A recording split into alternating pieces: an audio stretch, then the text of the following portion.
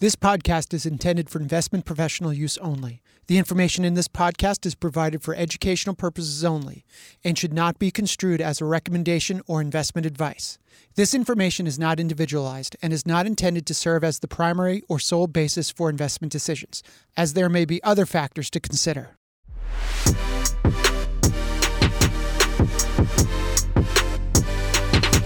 Hi, everybody. Welcome to Thinking Outside the Portfolio. I'm Mike Scarciotti, and this is our quarterly conversation on market updates with Fidelity's Claus to Wildt. Hi, Claus. It's great to have you back. It's nice to be back, Mike. Claus, in the last couple of podcasts, you and I have discussed that markets are sort of in a holding period, waiting to find out if the aggressive interest rate hiking policy by the Fed is breaking inflation or the economy first. Do you still view this as the central question? Yeah, Mike. Unfortunately, I think this is still the question the market is wrestling with. And it's still the most important one. And if you think about it, the S&P 500 has basically been in a trading range since July of last year.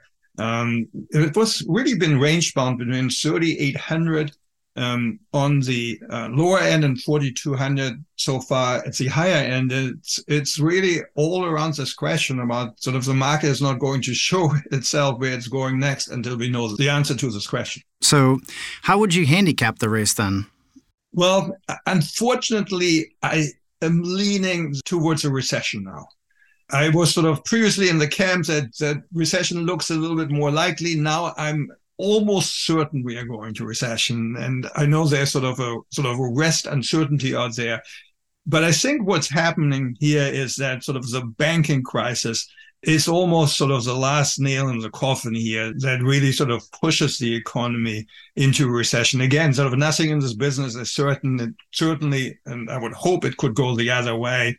But the economy is basically getting hit by four different factors right now. And I think together they are going to cause some economic damage. And if I just briefly review those four factors here, the first one is that the Fed started to raise interest rates 12 months ago, and that had an immediate effect on the economy, and you can see brake marks almost everywhere. The second factor is that a lot of the monetary tightening that the Fed started 12 months ago hasn't really hit the economy yet. When you listen to economists, they always talk about that monetary tightening works with a lag. And the best way to explain this lag is if you sort of think about sort of your personal situation and maybe sort of imagine thinking of building a home last year in the spring. And sort of you as a family sort of made a decision you needed a home, and you went to your bank, and mortgage rates were very, very cheap. And sort of you really sort of could break ground. You hired architects, construction companies. You employed a lot of people over those 12 months that actually finished your home.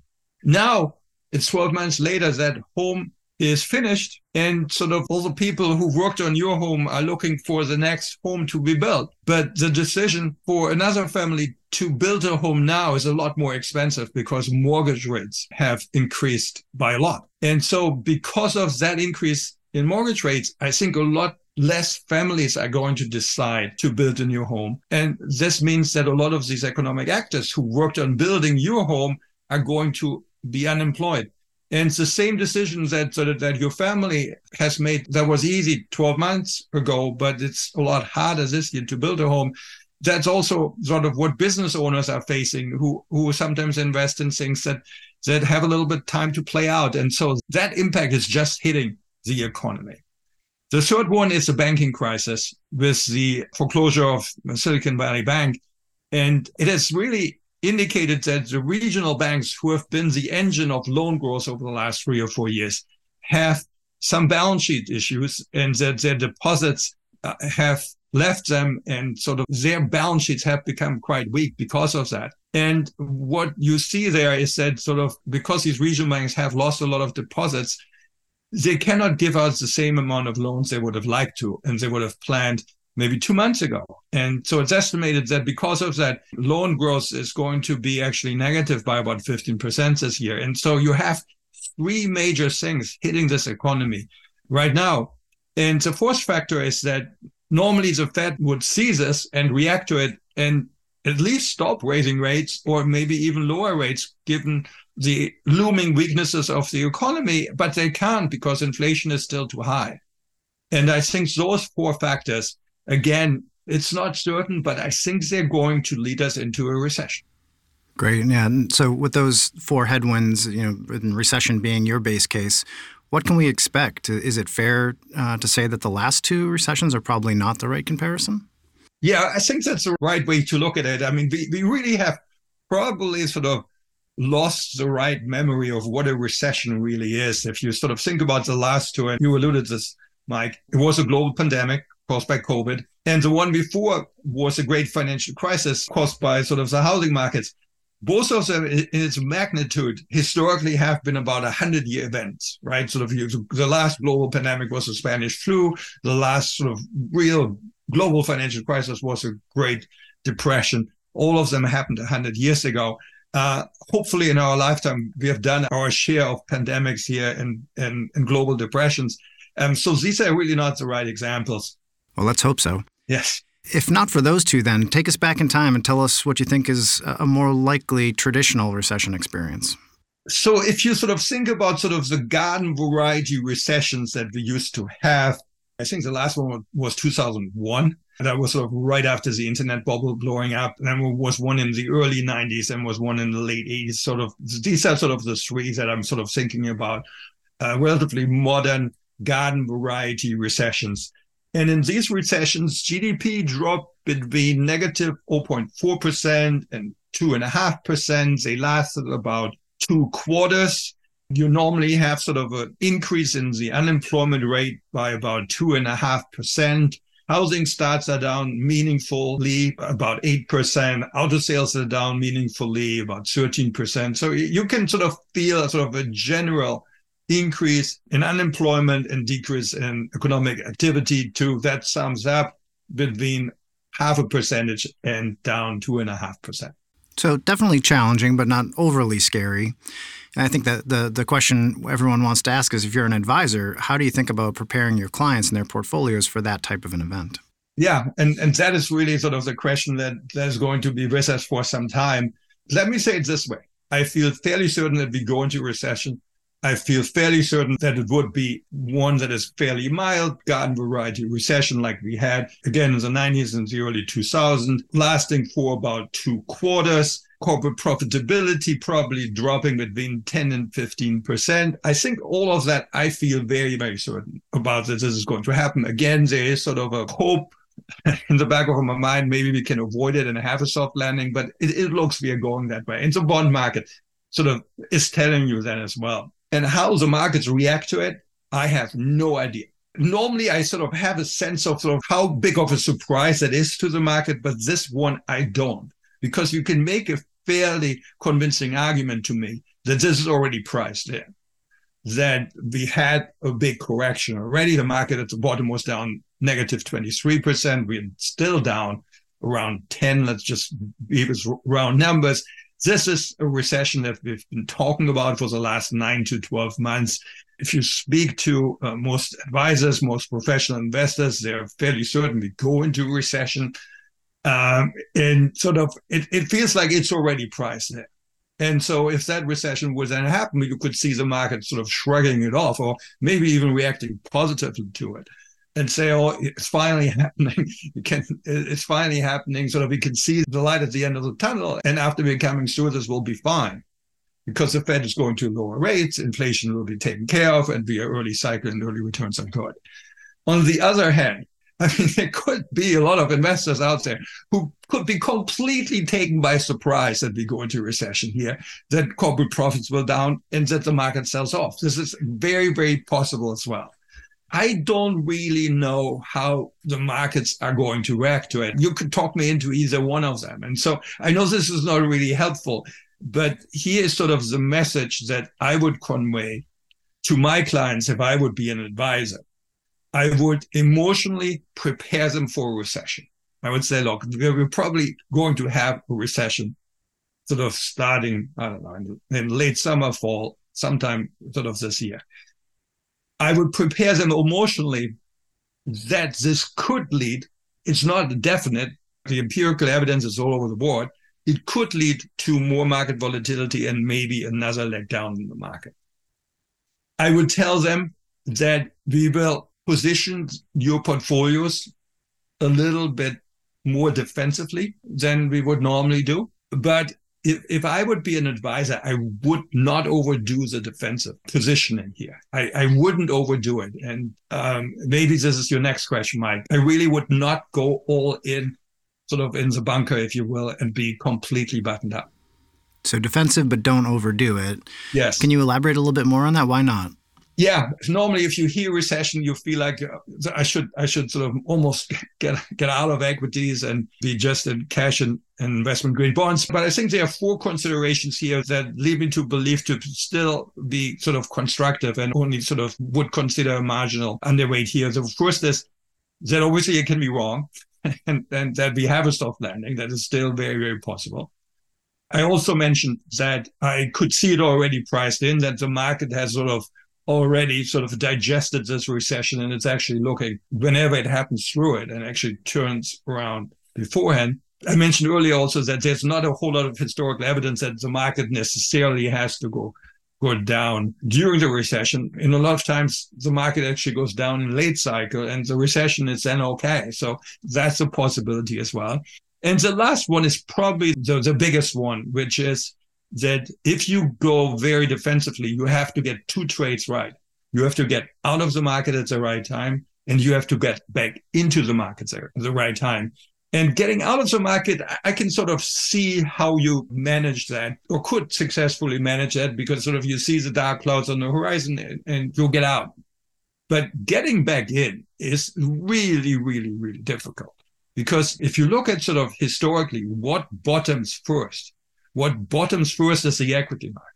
You do not get a green light that everything is fine. You should get back into the market, because the market always reacts before everything else. The market bottoms before corporate profits. The market bottoms before the economy. So to get back in is very, very, very tricky. And in a lot of cases, the rally from the bottom has been very, very violent. And so if you are out and you miss the first months maybe of that rally, you think the market is going to come back and it runs away from you. It's a very, very, I would say, dangerous situation where you just miss the move up. And I'm sure many of you have seen all the research that shows if you miss the best 5, best 10 days in the markets, that can really be very, very difficult to overcome, because there's so much juice in those best days. And so I would be very, very careful with that move, trying to sort of time it in and out. And that leads me to more of a defensively oriented positioning, but not overdoing it. So in broad strokes, how would you think about portfolio construction in that sense?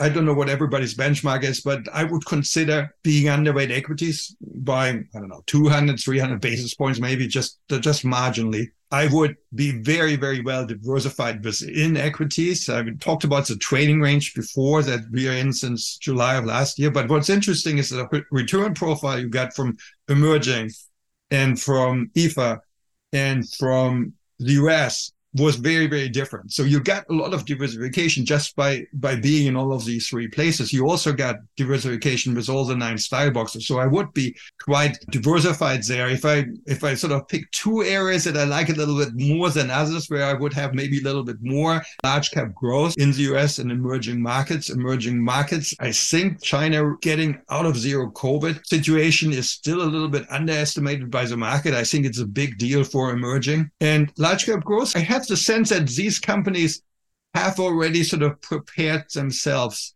more than others for a recession. We are the day after Facebook had layoffs here. And so these large cap growth companies, they have done a lot of their homework already. And I think that should help them if we have a recession on the horizon here. Then 2 more points on sort of this in broad strokes. I've talked a lot about commodities here. I think they're a great diversifier as well. And again, sort of the rationale there is that sort of they have this long-term supply and demand imbalances, where demand is rising and supply is not keeping up. And that's here to stay. But my biggest way to play defense is probably to extend duration on fixed income. There's a lot of money parked right now in sort of money market accounts, in short-term bonds. And what we know from history, what happens during recessions, is that the yield curve that is inverted is steepening again, and that interest rates on the short end are falling. And so if I would be an advisor, I would sort of use this historic sort of playbook, if you will, to take some money out of my money markets and short-term bonds and invest them sort of more into the intermediate 7, 9, 10 years investment-grade bonds. And that has two benefits. The first benefit is that you lock in income for a lot longer than on the short term, because you can lock in these interest rates for the duration of the bonds. And secondly, they have historically provided diversification. I think at these interest levels, 60-40 works again, but for 60-40 to work, you need a little bit of duration and you need investment-grade bonds. And so that is a good way to play defense. And if you just think about the most recent example during the Silicon Valley banking crisis, equities went down significantly, but investment-grade bonds were actually up, provided diversification. And so that's sort of the 5 ideas or 5 considerations for constructing a portfolio here. On my last one, I get a lot of questions about, did I miss the move to go long? The answer to this is you missed the best entry point. The best entry point was probably just before the banking crisis hit. But if you look at history, sort of how interest rates behave sort of around recessions, what we have found is that the 10-year yield falls before the recession, it falls through the recession, and it falls actually after the recession for a couple of quarters as well. So you missed maybe the best entry points from history. There should be quite a big drop still in front of us on yields. And again, that should provide positive returns for you investing in medium-term investment-grade bonds. Great. As always, Klaus, thank you for your insights. And thanks to all of our listeners. I'm Mike Scarciotti. Please join me for more episodes of Thinking Outside the Portfolio.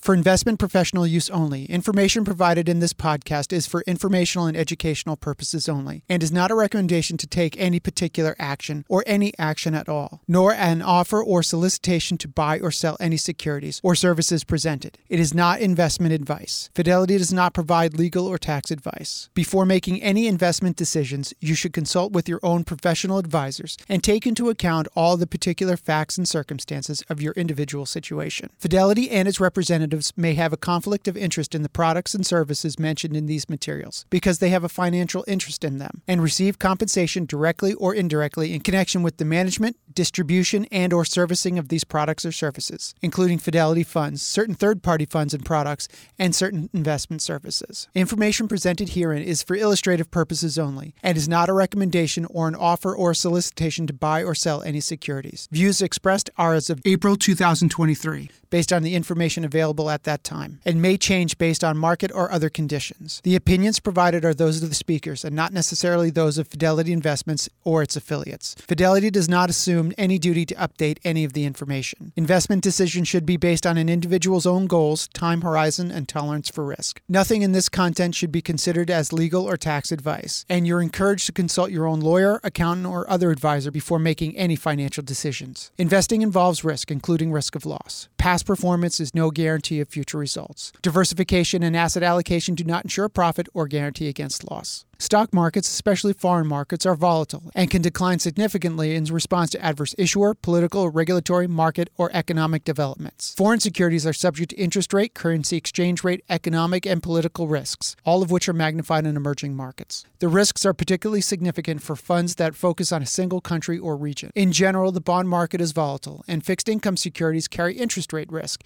As interest rates rise, bond prices usually fall, and vice versa. This effect is usually more pronounced for longer-term securities. Fixed income securities also carry inflation, credit, and default risks for both issuers and counterparties. The commodities industry can be significantly affected by commodity prices, world events, import controls, worldwide competition, government regulations, and economic conditions. Because of its narrow focus, sector investing tends to be more volatile than diversifying across many sectors and companies. The financial industries are subject to extensive government regulation, can be subject to relatively rapid change due to increasingly blurred distinctions between service segments, and can can be significantly affected by availability and cost of capital funds, changes in interest rates, the rate of corporate and consumer debt defaults, and price competition. The stocks mentioned here are not necessarily holdings invested in by FMR LLC. References to specific companies should not be construed as a recommendation or investment advice. The statements and opinions are subject to change at any time based on market and other conditions. S&P 500 is a registered service mark of Standard & Poor's Financial Services LLC. Fidelity Institutional FI provides investment products through Fidelity Distributors Company LLC, clearing custody or other brokerage services through National Financial Services LLC, or Fidelity Brokerage Services LLC, members NYSE, SIPC. Reference number 1083861.1.0.